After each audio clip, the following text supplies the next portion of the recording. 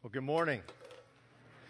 It's only appropriate that the Sunday I chose to speak on the tongue, I woke up having a hard time speaking at all.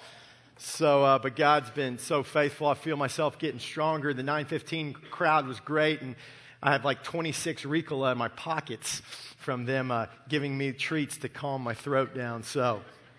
I recently came across a story about a married couple around the age of 60 who went out to dinner to celebrate their 35th wedding anniversary. And while they were out at dinner, all of a sudden, out of the blue, this fairy godmother-like figure shows up and says she's there to grant each one of them one wish. And so she looks at the wife and she says, "What's your wish?" And the wife says, "I've always dreamed about visiting around the world." And all of a sudden, poof! There she has 2 tickets to a cruise around the world. The husband's kind of taken aback, and then the fairy godmother asks the husband, "Well, what do you want, sir?" And he says, "You know what I'd really like?" He said, "I'd like to have a wife about 30 years younger." So the fairy looks at him and says, "Okay." Waves her wand, poof, and all of a sudden, the guy is 90 years old. Right? Now, I'm skeptical that that's actually a true story. But it does begin to speak to the perils of the tongue. An organ roughly 3 inches in length and weighing less than a pound, and yet whose power is virtually unmatched.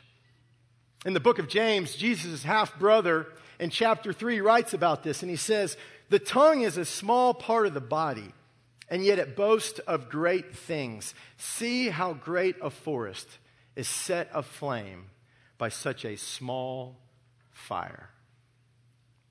See, as you read through the scriptures, one of the things that pops up time and time again is the importance of the tongue. The importance of how we speak to one another. So whether you're reading the book of Proverbs that we've gone through, or the book of Ephesians, which we went through, or the book of James that we went through, or if you just focus on the ministry of Jesus, time and time again, they all speak to the importance of how we speak to one another. And the question kind of comes about, it's like, well, why? What's the big deal? And the answer is pretty obvious. The big deal is that how we speak is really important to God. And you repeat that which is important.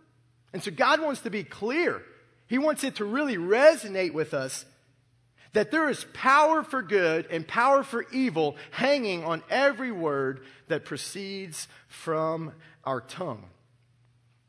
And so it makes this taming of the tongue and controlling our speech one of the great challenges in the Christian life. Oswald Chambers once wrote that the true test of one's character is their tongue. It's the true test.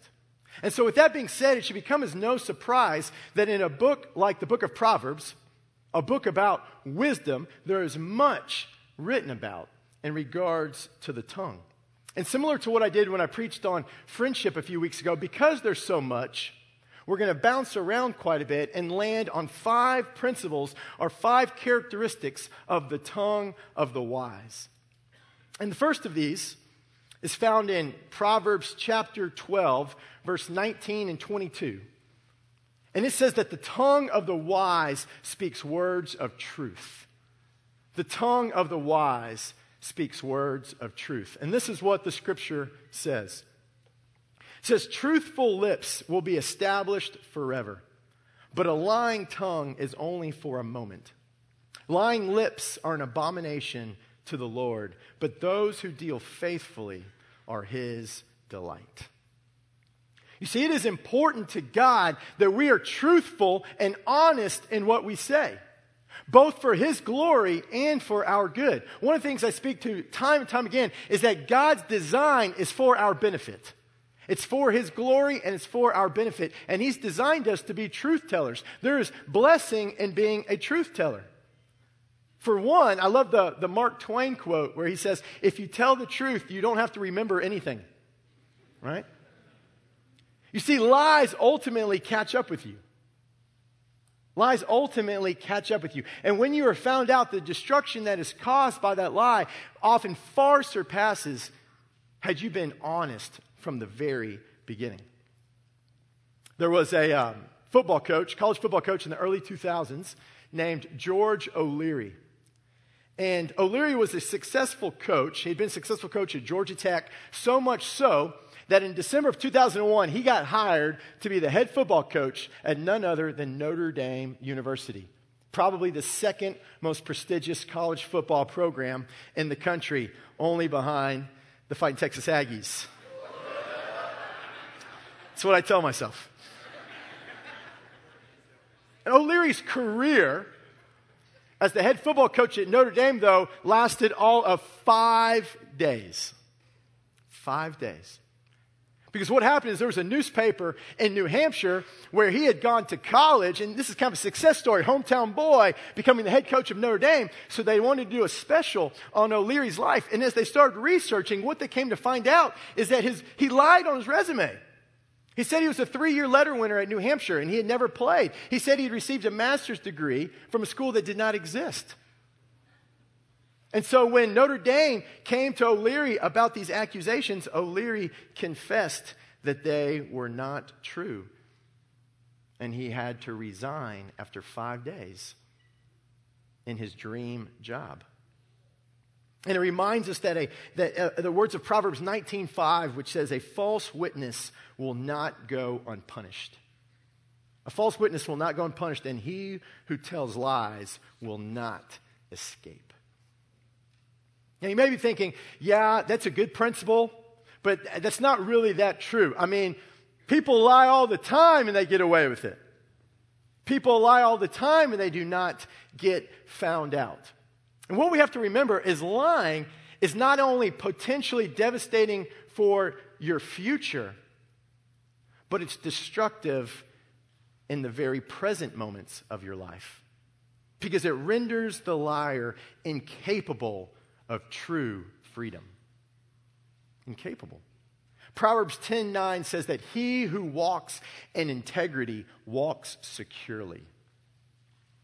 But he who perverts his ways will be found out. See, one of the things the book of Proverbs speaks to is that those who walk in integrity walk securely. Those who walk in integrity walk in freedom. Those who walk in integrity walk knowing they're not about to be found out. They don't walk around with this cloud hovering over them, ready to pounce at any moment about being caught in an indiscretion, about being caught in a lie. And so they live with a greater freedom than those who exist in a web of their own deceit. And this knowledge that you could be found out at any moment, it eats away at you. And it's like a self-made prison that robs you of your potential to enjoy the fullness of life, the fullness of joy, the fullness of intimacy. It robs that from you because it's constantly hanging over you. And this is why confession is so powerful. It's so powerful. And this is why God is continually imploring his people to confess their sin, to come clean about their sin, to bring things to the light. Not because he wants to publicly shame you, but rather because he desires that you experience the freedom that comes with true repentance. The freedom. One of my favorite proverbs is found in chapter 28, verse 13. It says, he who conceals his transgressions will not prosper, but he who confesses and forsakes them will find compassion. Will find compassion. See, lying is an abomination to the Lord. It causes future destruction and present decay. But if we will turn from our lies, turn from our sin, confess them to God, we will find compassion. So number one, the wise person speaks words of truth. Secondly, the wise person speaks words of honor. Words of honor. Now, what I mean by honor here is that the wise person does not slander or gossip, but rather uses their tongue to speak words that honor God and honor that which God has created. Proverbs chapter 16, verses 27 and 28 It says, a worthless man digs up evil, while his words are like scorching fire. A perverse man spreads strife, and a slanderer separates intimate friends. You see, very few things poison the well quite like slander and gossip. And it's one of those sins of the tongue that affects far too many of us, and certainly far too many of us in the church. And what this poison produces as it bubbles up are words that are dishonoring to God, words that are devastating to our witness, and words that are destructive to those we gossip to and gossip about. And it should not be that way for the believer. And once again, James chapter 3 reminds us of this. James, speaking of the tongue, says, with it we bless our Lord and Father, and with it we curse men who have been made in the likeness of God. My brethren, these things ought not to be this way. What are you doing? He says. One commentator, speaking to this disaster and the fire of these words, references the story from Judges chapter 15, which is the story of Samson. And what has happened is the Philistines have taken his wife. And so Samson is furious. And what Samson does is he captures a bunch of foxes. And he pairs them up. And he ties their tail together around a torch. And then he lights the torch on fire. And he sends the foxes into the Philistine vineyards and fields, burning everything it touches. And that's what gossip and slander are like. They're like the torches tied between the tails of two foxes that destroy everything it touches and then some. Now, obviously, there are times that you have knowledge of something that is of such magnitude that it needs to be shared. You have insight into an evil. You have insight into an injustice, and the immoral thing to do would be to stay silent. And so you have to courageously speak up and call out injustice and sin where it is. But the issue here is not that. The issue here is not a lack of courage to show what one knows, but rather a lack of discretion and a lack of wisdom in revealing what they know. It's not a lack of courage to share. It's a lack of wisdom and discretion in terms of what to reveal. Proverbs 17:9 says, he who conceals a transgression seeks love, but he who repeats a matter separates intimate friends. Separates them. And concealing transgression here does not mean ignoring it, but refraining from broadcasting it. Think of the last couple of weeks as we've talked about the interaction between David and Nathan. Nathan didn't walk around town saying, can you believe our king? Can you believe David? This supposed God-fearer? Supposed leader? Do you know what he's doing in his spare time? Unbelievable. Come here, let me tell you about it. No.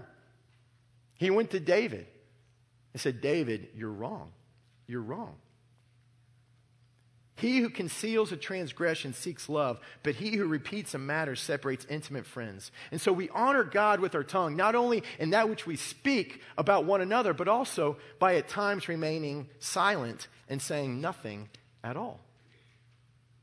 It's been said that silence is never more golden than when we refuse to gossip about the failings of a friend. Never more golden. We must think before we speak. Because words matter and words have consequences. We must be aware what we say. And the wise use the tongue to speak words that honor God and one another. Thirdly, starting in Proverbs 15, we see that the wise speak words of peace. The wise speak words of peace. Verse 1, a gentle answer turns away wrath, but a harsh word stirs up anger. You see, just about every day we are presented with opportunities where we can either inflame a situation or diffuse it depending on what we say and how we say it. And the way of the wise is to speak words of peace. It's to show self-restraint. It's to show self-control. It's to show kindness and grace. It's to not have your words held hostage by your anger and your emotions.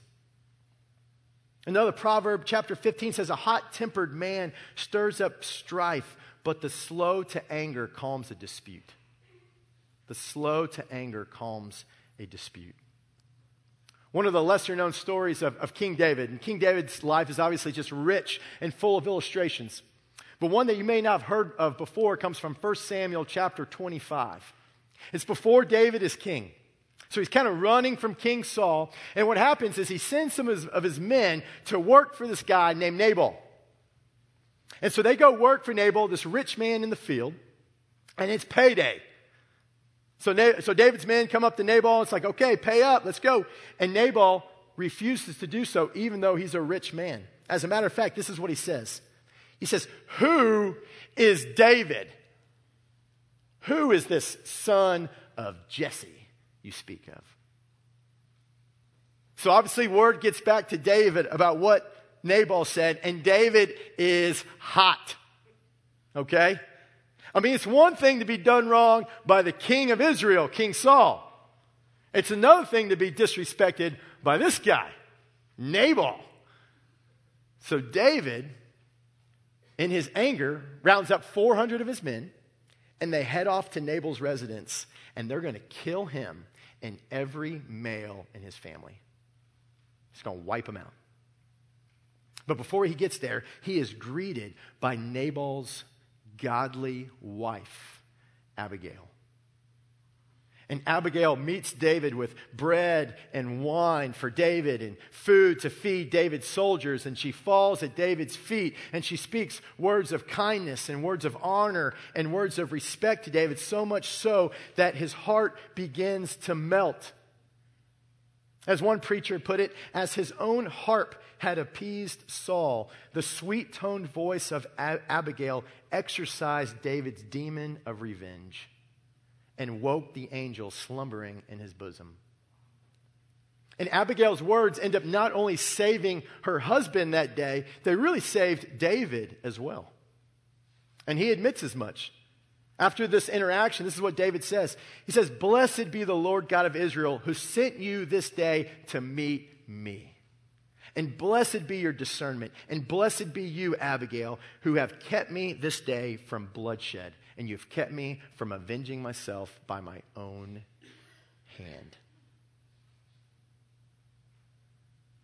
David says, I want to kill everyone, but your kindness changed my heart. And if you know the story, a couple days later, Abigail goes home. She tells her husband, Nabal, what happened. Nabal falls over and dies. David hears about Nabal's death. He comes right back into town. He asks Abigail for her hand in marriage, and Abigail becomes a wife of the future king of Israel. A gentle answer turns away wrath, but a harsh word stirs up anger. And once again, I want to be crystal clear in this. I am not saying to avoid conflict at all cost. I'm not saying that at all. I'm not saying to just to lay down and get walked over. You know, one of the things I tell couples that I do premarital counseling with is that conflict is not bad. Bad conflict is bad. Conflict itself is not bad. Bad conflict is bad. Conflict is inevitable. It's inevitable in a marriage. It's inevitable in a church. It's inevitable in a small group, in a family, in a workplace. Conflict will happen. And while conflict is inevitable, it's not optional. How we handle it is. How we handle conflict is optional. And the way that we respond is going to dictate whether or not it's something that grows us or something that is a cause of destruction for a relationship we are in. And which way it goes will often depend on whether we speak words of peace or words of war. Escalation rarely leads to restoration. So we must control our temper and control our tone. And this may require the discipline and the wisdom to not respond to things right away. To not respond to things right away. Proverbs 15:28 says, "The heart of the righteous ponders how to answer." The heart of the righteous ponders how to answer, but the mouth of the wicked pours out evil things. Just pours out. But the wise ponder how to answer. And that's a difficult thing to do in our day and age, right? Instantaneous communication. You fire off an email. You send out a text. You make a social media post. It's instantaneous. We respond right away. And yet there's great need to ponder before pouncing. There's great need for that. For example, don't send an email when you're irate. It rarely goes well. Don't send a text when your anger is dripping onto your phone. Don't do it. Give it some time. Reflect upon it. Maybe sleep on it. Because you never have to apologize for that which you do not say and that which you do not send. You know, one of my heroes was Abraham Lincoln. And one of the things that Lincoln would do when he was in office is when he felt the urge to tell someone off, he would compose what he called a hot letter. And he would write everything he was feeling on this hot letter. I mean, he would just lay it out, whether it was towards one of his generals or whomever. And then he would take that letter, he would put it in an envelope, and he would put it aside until he cooled down. And if he decided not to send that letter, on it he would write, "Never sent, never signed." And he would file it away. And they found some of these upon his death. Lincoln was no coward. But he understood that escalation rarely leads to restoration, that anger clouds judgment, and that the tongue of the wise is to speak words of peace. Speak words of peace. Fourthly, the tongue of the wise is to speak words of wisdom. Now, this may sound kind of obvious or redundant, but hang with me here because I think this is actually the most important point. Proverbs 15:2 says this: "The tongue of the wise makes knowledge acceptable, but the mouth of fools spouts folly." Notice what Solomon says here. The wise person speaks words of knowledge. The fool speaks words of folly. And then later in Proverbs 16, Solomon tells us what is the source of that wisdom? Like, where does that come from? And in chapter 16, verse 23, pivotal text, he says, "The heart of the wise instructs his mouth." The heart of the wise instructs his mouth. And that should sound familiar because that's eerily similar to what Jesus said during his ministry. In Luke chapter 6, where he says, "For from his mouth speaks forth that which fills his heart." The heart instructs the mouth. Our tongue is a tattletale. And it tells on the heart. It tells on the heart. And words of wisdom that proceed from the tongue are the result of the wisdom of God being cultivated in the heart.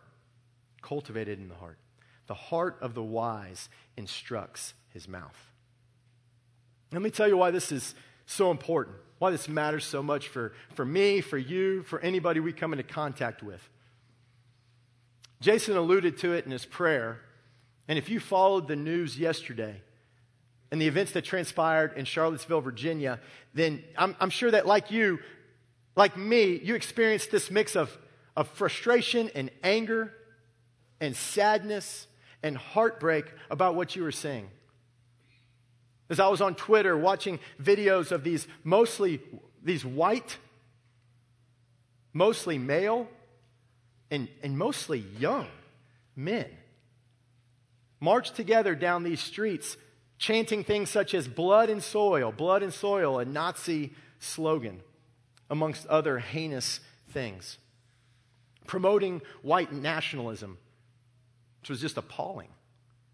The face of evil, evil that the church is to stand against. Even our seminary president at Dallas Seminary, he wrote an article that I thought was titled in a great way. He said, "The Absolute Absurdity of Supreme Race." And he said how racism is a stench in the nostrils of God, who created everyone in his image.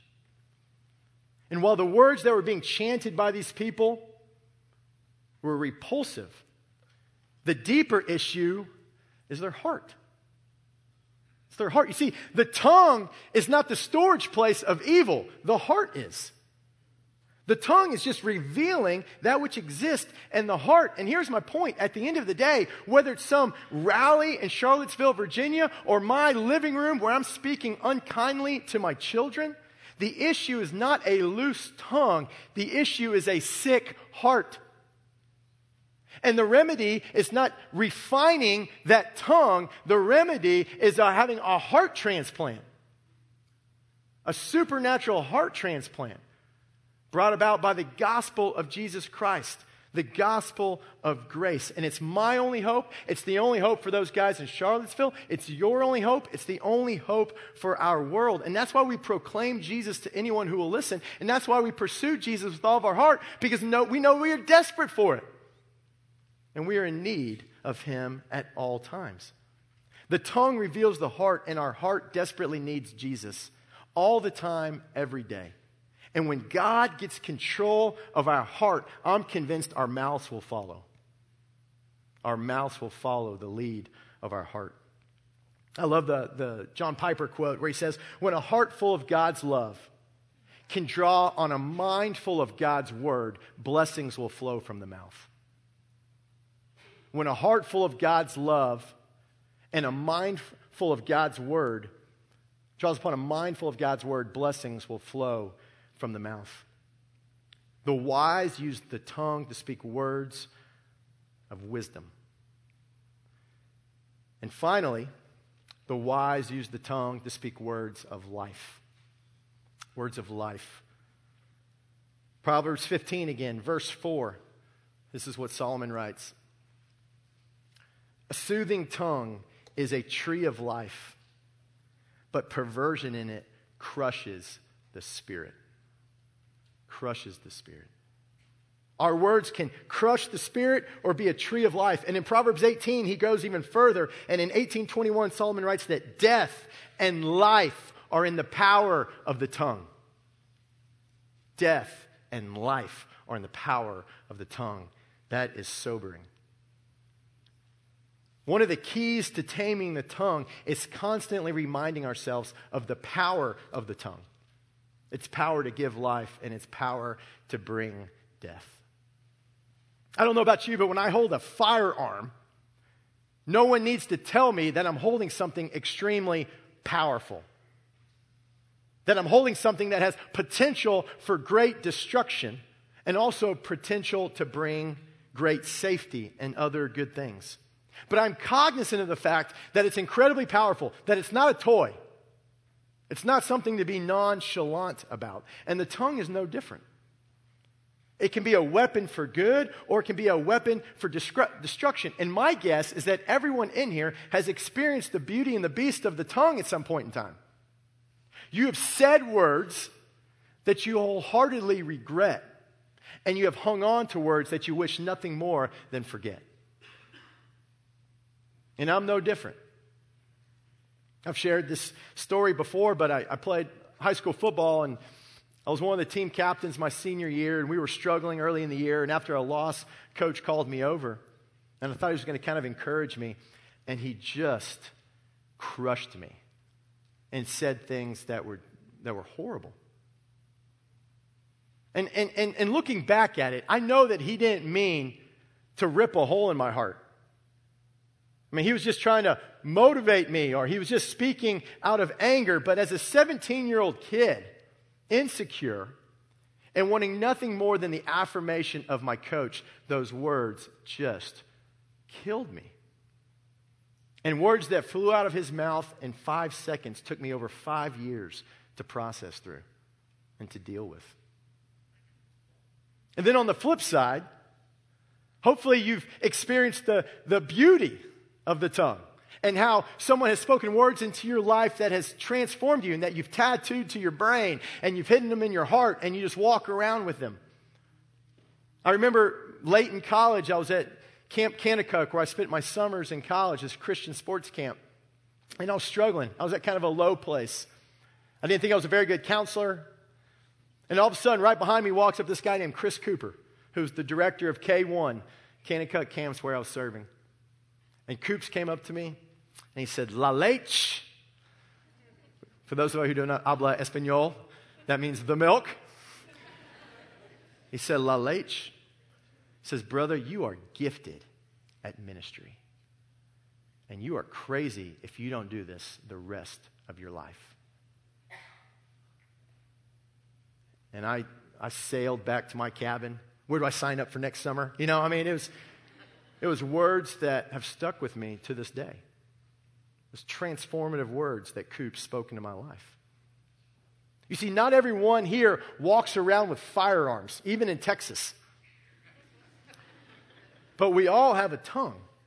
We all speak.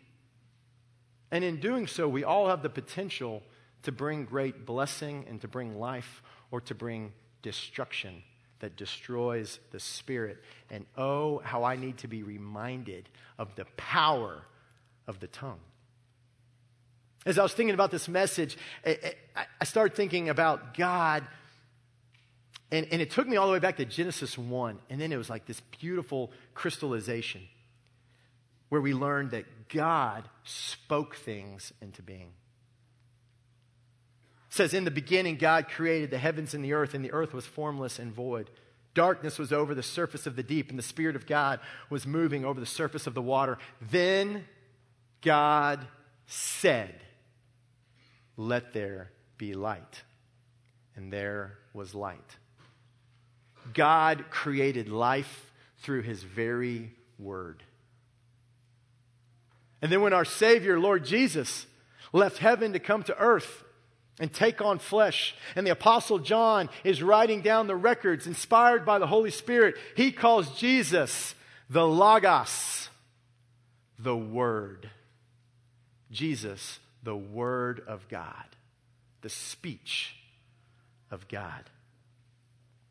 So powerful. The God who spoke life.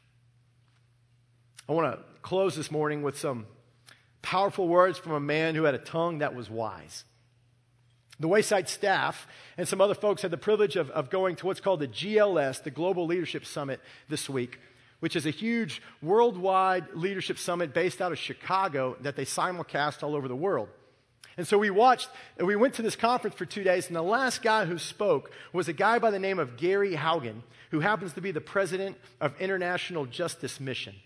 This incredible ministry, this incredible organization that fights for the least of these, that fights for the poor, that fights against oppression all over the world. As a matter of fact, Chad and Jill Olson in our own congregation spent time in Kenya working with IJM. It's an incredible organization. And during this talk, Haugen spoke of how Dr. Martin Luther King Jr.'s speech, his I Have a Dream speech, had profoundly impacted him. And then he spoke to a little bit of the background of that speech. And so I went home, and I was like, man, I need to go back and read Dr. King's speech. Not only because Haugen had just brought it to mind, but also because, hey, I'm speaking on the power of the tongue this Sunday. Maybe I should go read one of the most famous speeches that's ever been given. And so I went back and I read it. This was before the events of yesterday. And I just want to read to you a little excerpt from that speech because it's powerful. King said, I have a dream that one day every valley shall be exalted, and every hill and mountain shall be made low. The rough places will be made plain, and the crooked places will be made straight, and the glory of the Lord shall be revealed, and all flesh shall see it together. This is our hope, and this is the faith I go back to the south with. With this faith, we will be able to hew out of the mountain of despair a stone of hope.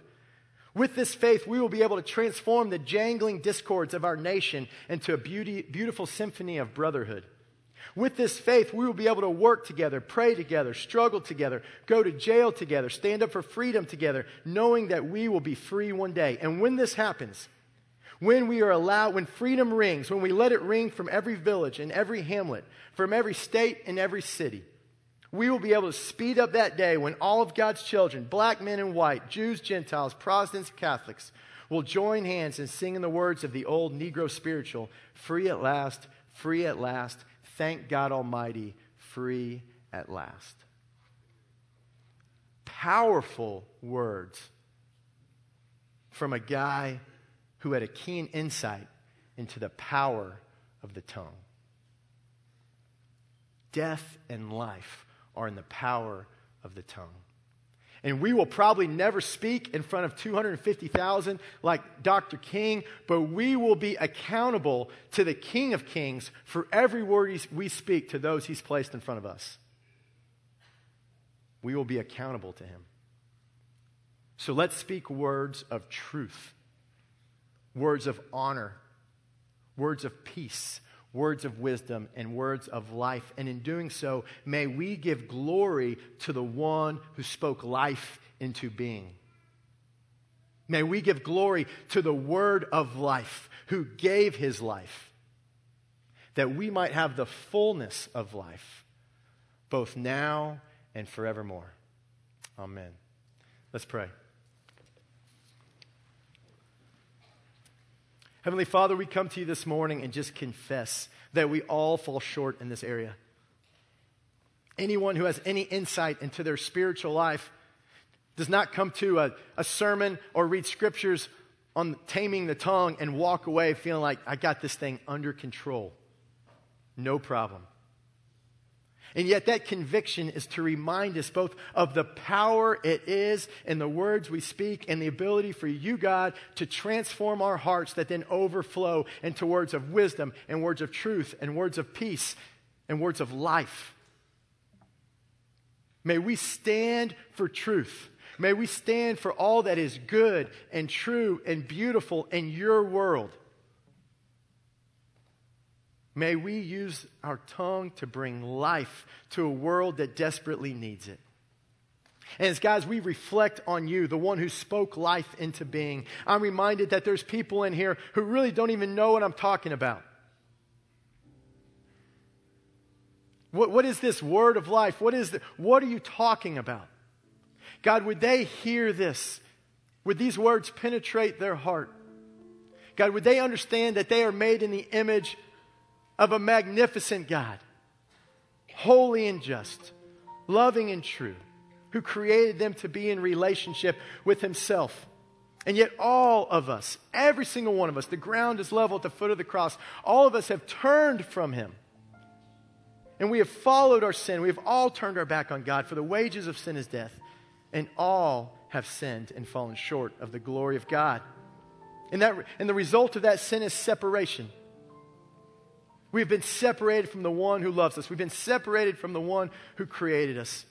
And yet you did not leave us in darkness. But the word of life took on flesh and dwelt among us. And our Lord Jesus Christ assumed flesh, and he lived a perfect life on this earth in our place. And then willingly went to the cross where he died for our sins, doing what only he could do. He rose from the grave on the third day and invites all who will believe in him to have eternal life. Every color, every creed, every continent, all languages. That there's room at the cross for those who will turn to you. And no matter what it is we've done, God, you promised to remove our sins as far as the east is from the west. All of us have said things that we regret, words that brought destruction. And yet, God, we look to the cross and we see where the Word made all things new. And God, I pray if there's anyone in here who's not received that gift that comes by grace through faith in Jesus Christ our Lord, that today the Holy Spirit would penetrate their heart and they would see themselves and see you, God, clearly, maybe even for the first time. So, Lord, we thank you for this morning. We thank you for the time to worship, the time to pray, the time to cry, the time to laugh, the time to hug. We thank you for the body of Christ. And God, may we be a light in this world. May we represent you in such a way that when we come home to be with you forever, there's a smile on your face from east to west. Lord, we love you and we thank you. We pray you would make us men and women who follow after you. And we pray this in the name of our Savior, Jesus Christ. Amen.